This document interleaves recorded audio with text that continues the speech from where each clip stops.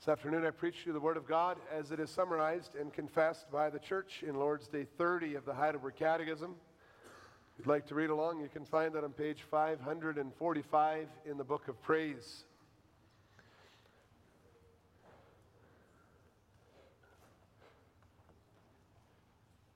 These Lord's Days we're studying the meaning and the significance of the Lord's Supper. Also then Lord's Day 30, how it compares to other similar feasts and other circumstances. First question asks, what difference is there between the Lord's Supper and the papal Mass? The Lord's Supper testifies to us, first, that we have complete forgiveness of all our sins through the one sacrifice of Jesus Christ, which he himself accomplished on the cross once for all. And second, that through the Holy Spirit we are grafted into Christ, who with his true body is now in heaven at the right hand of the Father, and this is where he wants to be worshipped. But the Mass teaches, first, that the living and the dead do not have forgiveness of sins through the suffering of Christ unless he is still offered for them daily by the priests. And second, that Christ is bodily present in the form of bread and wine, and there is to be worshipped. Therefore, the Mass is basically nothing but a denial of the one sacrifice and suffering of Jesus Christ. Who are to come to the table of the Lord? Those who are truly displeased with themselves because of their sins, and yet trust that these are forgiven them, and that their remaining weakness is covered by the suffering and death of Christ, and who also desire more and more to strengthen their faith and amend their life. But hypocrites and those who do not repent eat and drink judgment upon themselves.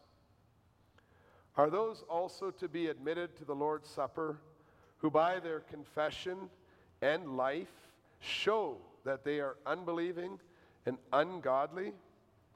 No, for then the covenant of God would be profaned and his wrath kindled against the whole congregation. Therefore, according to the command of Christ and his apostles, the Christian church is duty-bound to exclude such persons by the keys of the kingdom of heaven until they amend their lives.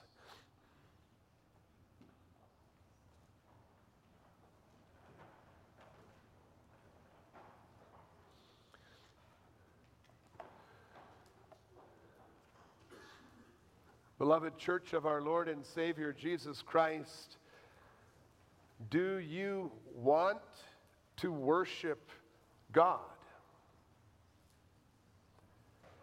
If you answer yes to that question, that already tells me that you publicly confess that there is a personal God, he exists, and that the priorities and the practices in your life show that you want to dedicate your life to him. If you want to worship God, that is also a clear sign that you are not an unbeliever or a hypocrite, and that you are truly united to Jesus Christ, your Savior. Jesus saves you. Even though you may feel lazy in your faith sometimes, and even though you may have some doubts about the promises that you're struggling with, even though you might find that you continue to sin, when Jesus saves you, he also gives you his Spirit so that in spite of all these weaknesses that you face and that you actually hate in your life, you want to live in peace with the Lord. That's what you desire. And then he gives you the sacrament of Lord's Supper so that you can be assured of your salvation in him.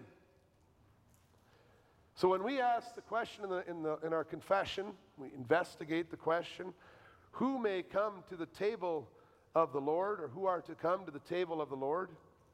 It's question 81 that we just read. The answer to that question, you'll find, is very similar to the apostles' answer when someone asked, "What must we do to be saved?" You see, whenever the gospel preaching is summarized, and you can see several examples of this throughout the book of Acts in chapter 2 and 16 and 20 and 26. Whenever that gospel preaching is summarized, or whenever the apostles teach what a person should do if they want to be saved in Christ, they always mention three major parts of the Christian life: repentance, faith, and a godly life. Now in Acts 26 verse 18, we can read how the Lord Jesus presented these three things as the desired outcomes to the preaching that he commissioned Paul to do. Today we'll use this verse, Acts 26 verse 18, to guide and help us to understand how the people whom Christ has saved, how they stand out from the rest of the world. The question is, what characterizes the people whom Christ invites to participate in the Lord's Supper? And I preached to you the gospel under this theme: the Lord invites those whom he has saved to the Lord's Supper.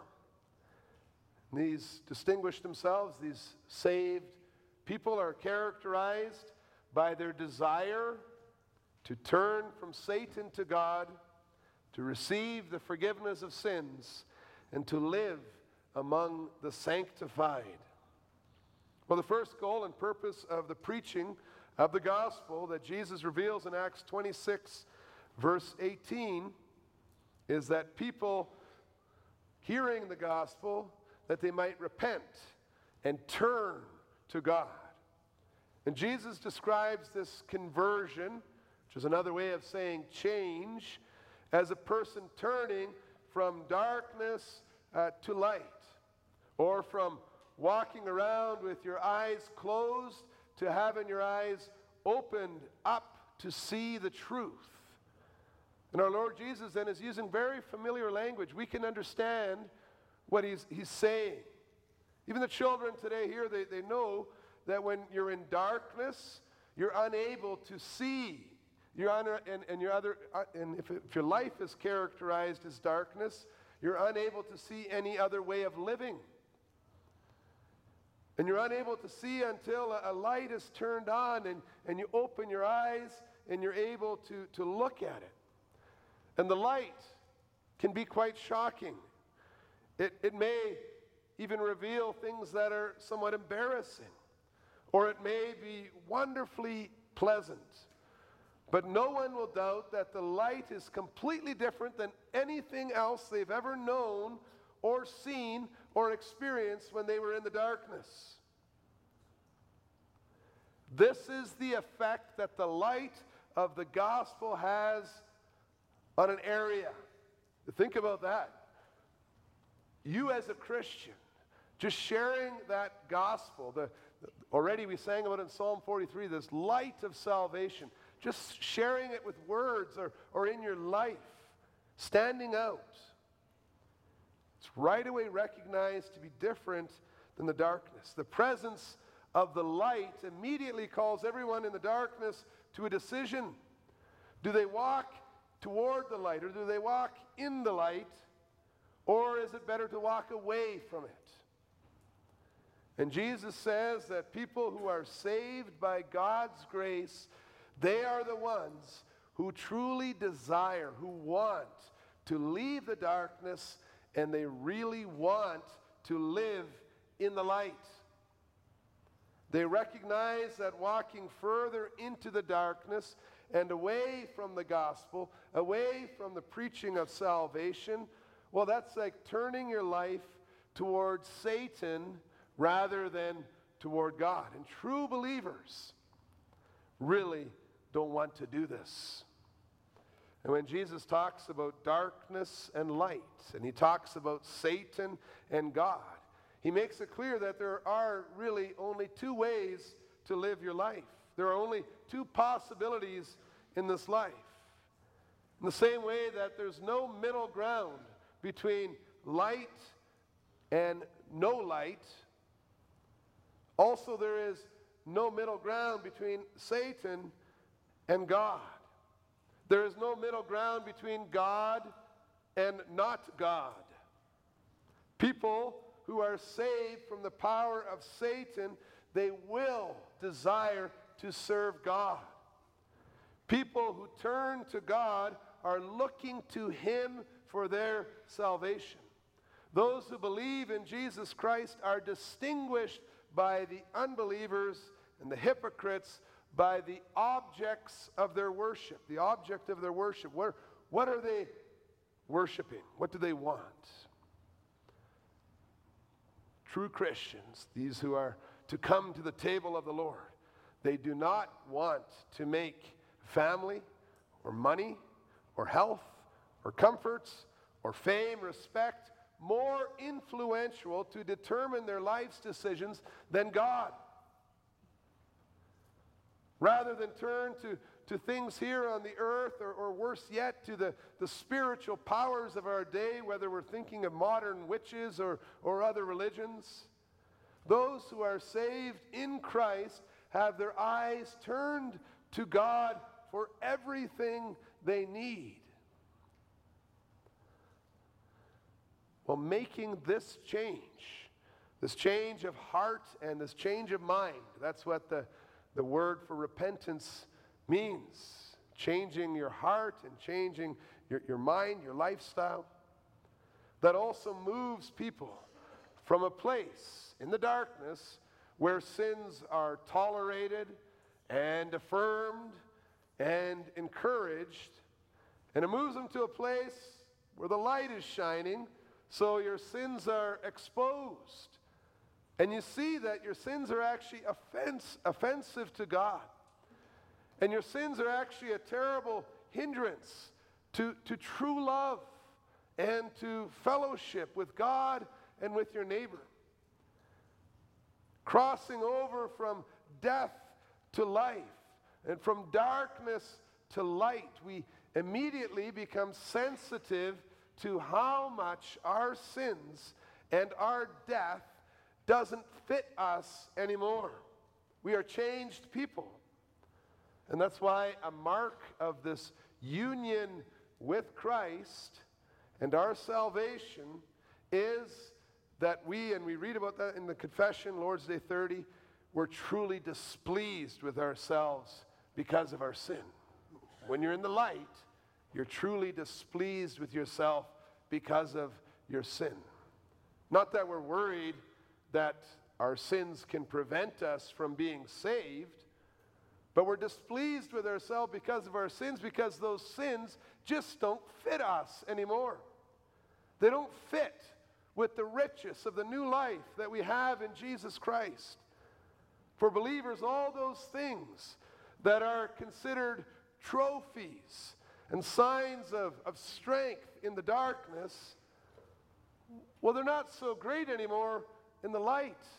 They're actually awful weights that hinder our ability to worship God as His children.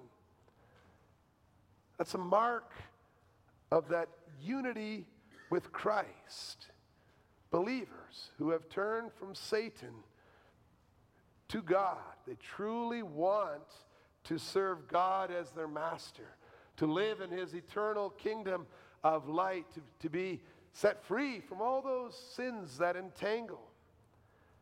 So they are the ones who are rejoicing to hear the gospel, that our sins are forgiven in Jesus Christ. You know that you are saved and invited to the Lord's Supper table if you also truly want to receive the forgiveness of sins.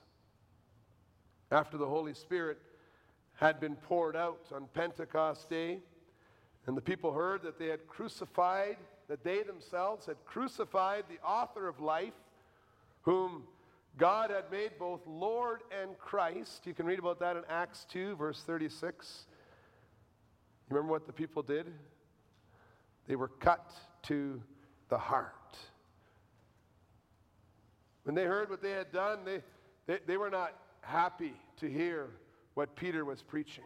You see, when the Holy Spirit enters a person's heart, The Spirit also gives them an urgent desire not to be God's enemies anymore, but to live in peace with God again.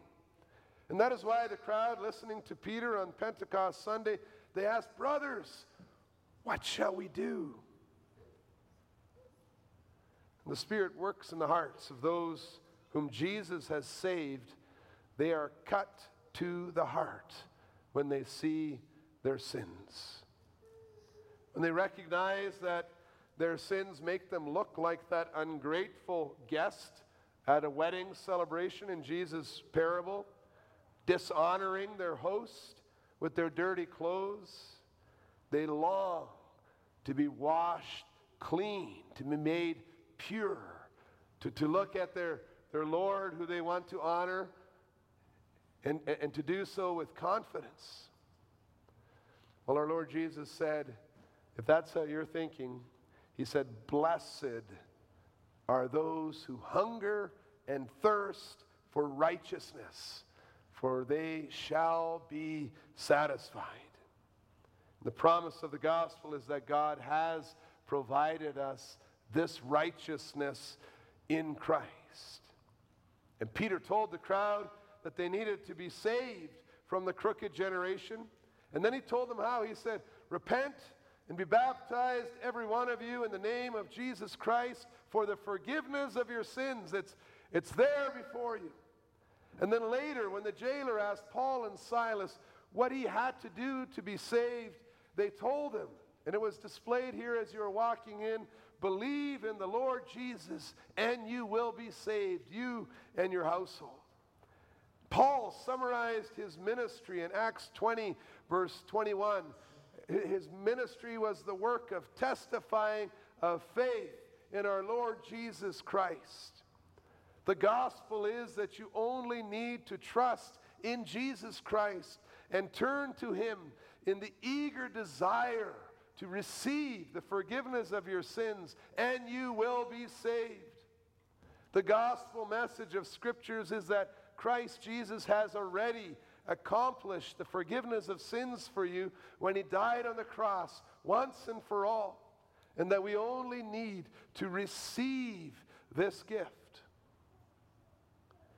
As we're thinking a little bit of the message of Lord's Supper and how that compares also to the Mass as it's discussed in our catechism, we could say it this way: even though it's not possible to offer up Christ's body in another sacrifice here on the earth because he has ascended into heaven several thousands of years ago, even if somehow someone managed to magically bring a part of his flesh away from the throne in heaven onto an altar here on the earth, such a re-sacrifice would not even be helpful because we don't need it anymore.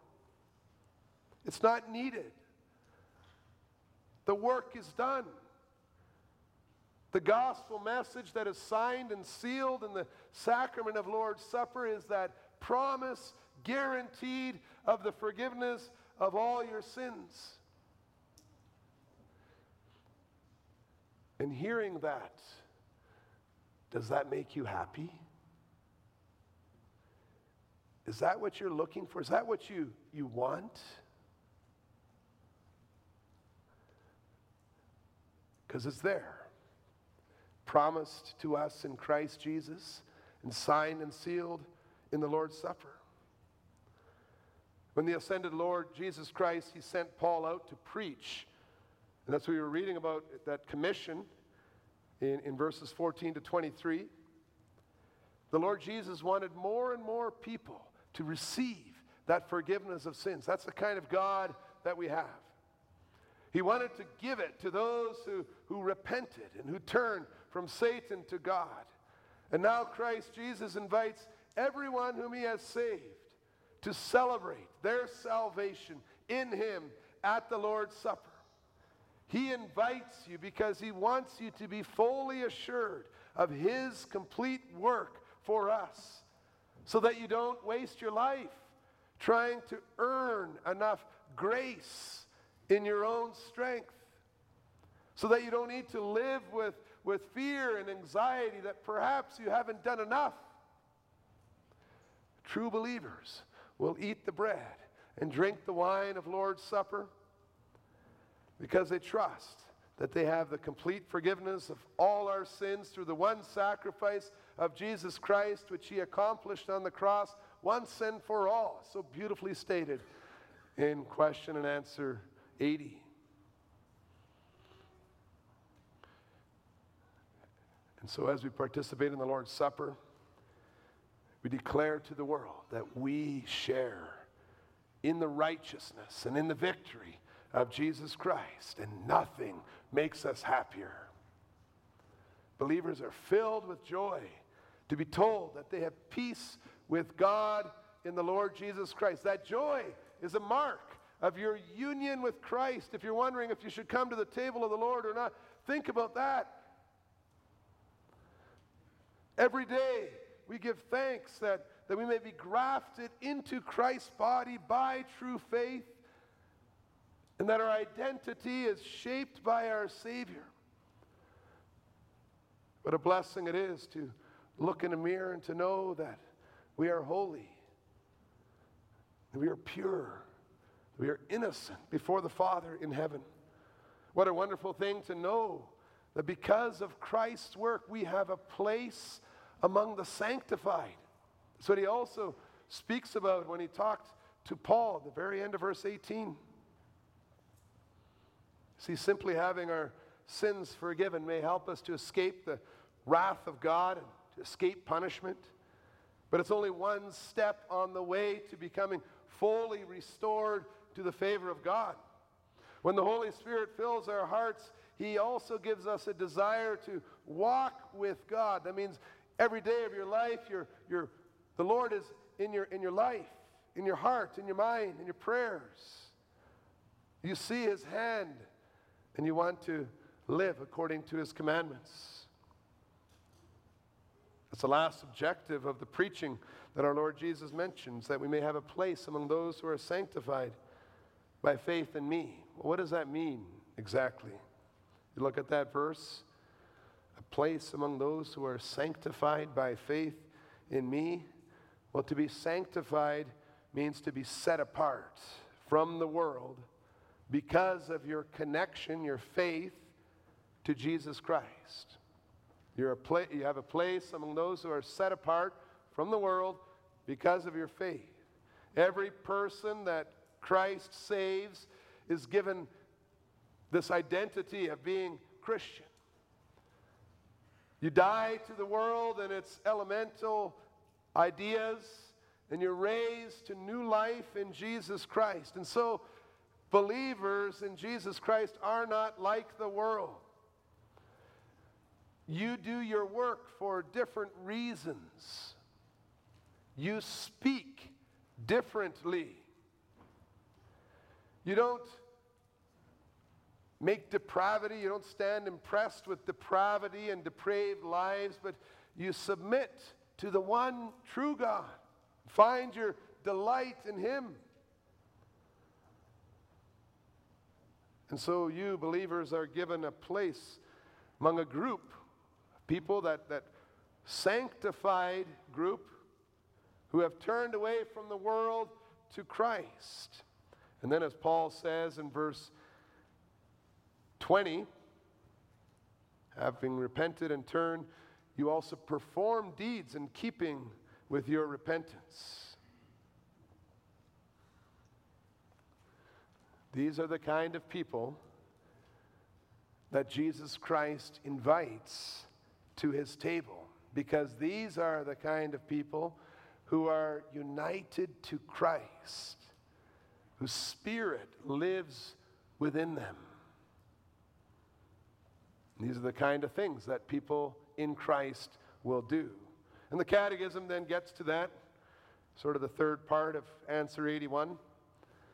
Those who hate their sins and yet trust these are forgiven them, they will also desire more and more to strengthen their faith and amend their life. The little word desire, it's like want. The little word desire is important. Christians stand out by what they truly want. Are we shaped by our idols, or do we truly desire to be brought closer to our Creator, to see Him more, to experience more of His love, to glorify His kingdom, His creation? Then it comes down to motivation again. Why do we do the things that we do? It's a very good question to ask yourselves from time to time. Do the old fill in the blank thing. Maybe get ready for school that way. Fill in the blank. I really want blank. What is it? What is it that you really want? What's filling your heart right now? What's the most important thing for you?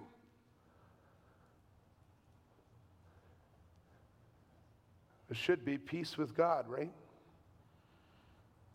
If it's anything other than peace with God in Jesus Christ, you're maybe looking for that in the wrong place, or you're in the right place, but you're maybe here for the wrong reasons. Members of Christ's body have fellowship with Him. And the promise of the church is that there is salvation from the wrath of God so that you can live your life to His glory. The Lord's Supper is instituted by Jesus Christ to guarantee for us the truth of His saving work for everyone who believes in Him. That's the gospel that we proclaim. That's the gospel that's proclaimed to us in Lord's Supper. And if you wonder if you should participate in the Lord's Supper, or somebody else asks you and you have to think about the answer, the question is simple. Are you saved? Do you have this union with Christ? Does His Spirit fill you? You repent of your sins? Have you placed your trust in Christ Jesus alone? Have you proven your repentance by your ongoing fight against sin in your own life?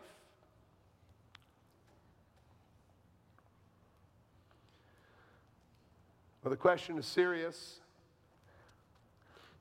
And it's connected also to the form for Lord's Supper, the self-examination. We're going to take a look at that form kind of at the end here, working in the preparation for Lord's Supper for next week.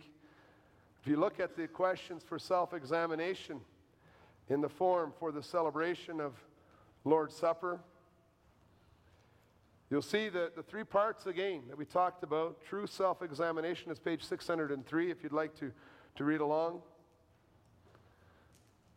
True self-examination consists of the following three parts. First, let everyone consider his sins and accursedness, so that he, detesting himself, may humble himself before God. For the wrath of God against sin is so great that He could not leave it unpunished, but has punished it in His beloved Son, Jesus Christ, by the bitter and shameful death on the cross. Second, let everyone search his heart, whether he also believes the sure promise of God that all his sins are forgiven him, only for the sake of the suffering and death of Jesus Christ, and that the perfect righteousness of Christ is freely given him as his own, as if he himself had fulfilled all righteousness. Third, let everyone examine his conscience, whether it is his sincere desire to show true thankfulness to God with his entire life, and laying aside all enmity, hatred, and envy, to live with his neighbor in true love and unity. And the question is serious because the Lord's Supper is not a game. And so we've summarized the warning and the form for the celebration of Lord's Supper. And so we can read, God will certainly receive in grace all who are thus minded, and count them worthy to partake of the supper of our Lord Jesus Christ. And then the warning, but those who do not feel this testimony in their hearts eat and drink judgment upon themselves. Therefore, according to the command of Christ and of the Apostle Paul, we admonish all those who know themselves to be guilty of the following offensive sins to abstain from the table of the Lord. And we declare to them that they have no part in the kingdom of Christ. all who refuse to trust in the Lord alone, or who serve him in their own manner, all who abuse the name of the Lord by cursing or in any other way, all who do not diligently attend the worship services, and who despise the proclamation of God's word, or the sanctity of the sacraments, all who are disobedient to their parents and to others in authority over them, all who violate human life, or cherish hatred against their neighbor, and refuse to be reconciled to him, all who either within or outside of holy wedlock do not keep their bodies pure, all who by stealing, greed, or extravagance lead a worldly life, all liars, backbiters, and slanderers, briefly, all who either in word or conduct show themselves to be unbelieving by leading an offensive life. While they persist in their sins, they shall not take of this food, which Christ has ordained only for his believers. Otherwise, their judgment and condemnation will be the heavier. And it continues, but all this, beloved brothers and sisters, is not meant to discourage broken and contrite hearts, as if only those who are without sin may come to the table of the Lord. For we do not come to this supper to declare that we are perfect and righteous in ourselves. On the contrary, we seek our life outside of ourselves in Jesus Christ. And in doing so, we acknowledge that we are dead in ourselves. We also are aware of our many sins and shortcomings. We do not have perfect faith, and we do not serve God with such zeal as he requires. Daily we have to contend with the weakness of our faith and with the evil desires of our flesh. Yet by the grace of the Holy Spirit, we are heartily sorry for these shortcomings and desire to fight against our unbelief and to live according to all the commandments of God. Therefore, we may be fully assured that no sin or weakness which still remains in us against our will can prevent us from being received by God in grace and from being made worthy partakers of this heavenly food and drink. And then we see it is truly a privilege granted to believers to be invited to participate in the Holy Supper.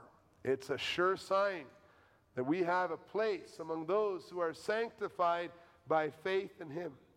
We belong to a special group of those who are grafted into Christ. We are saved not only from the wrath of God, but we are also saved for something. Saved so that we might adore God's mercies and his faithfulness in a serious and holy pursuit of a clear conscience and good works. May we heed the invitation of our Lord Jesus Christ. Repent of our sins continually. Believe in him and live in holiness before him every day of our lives. Amen.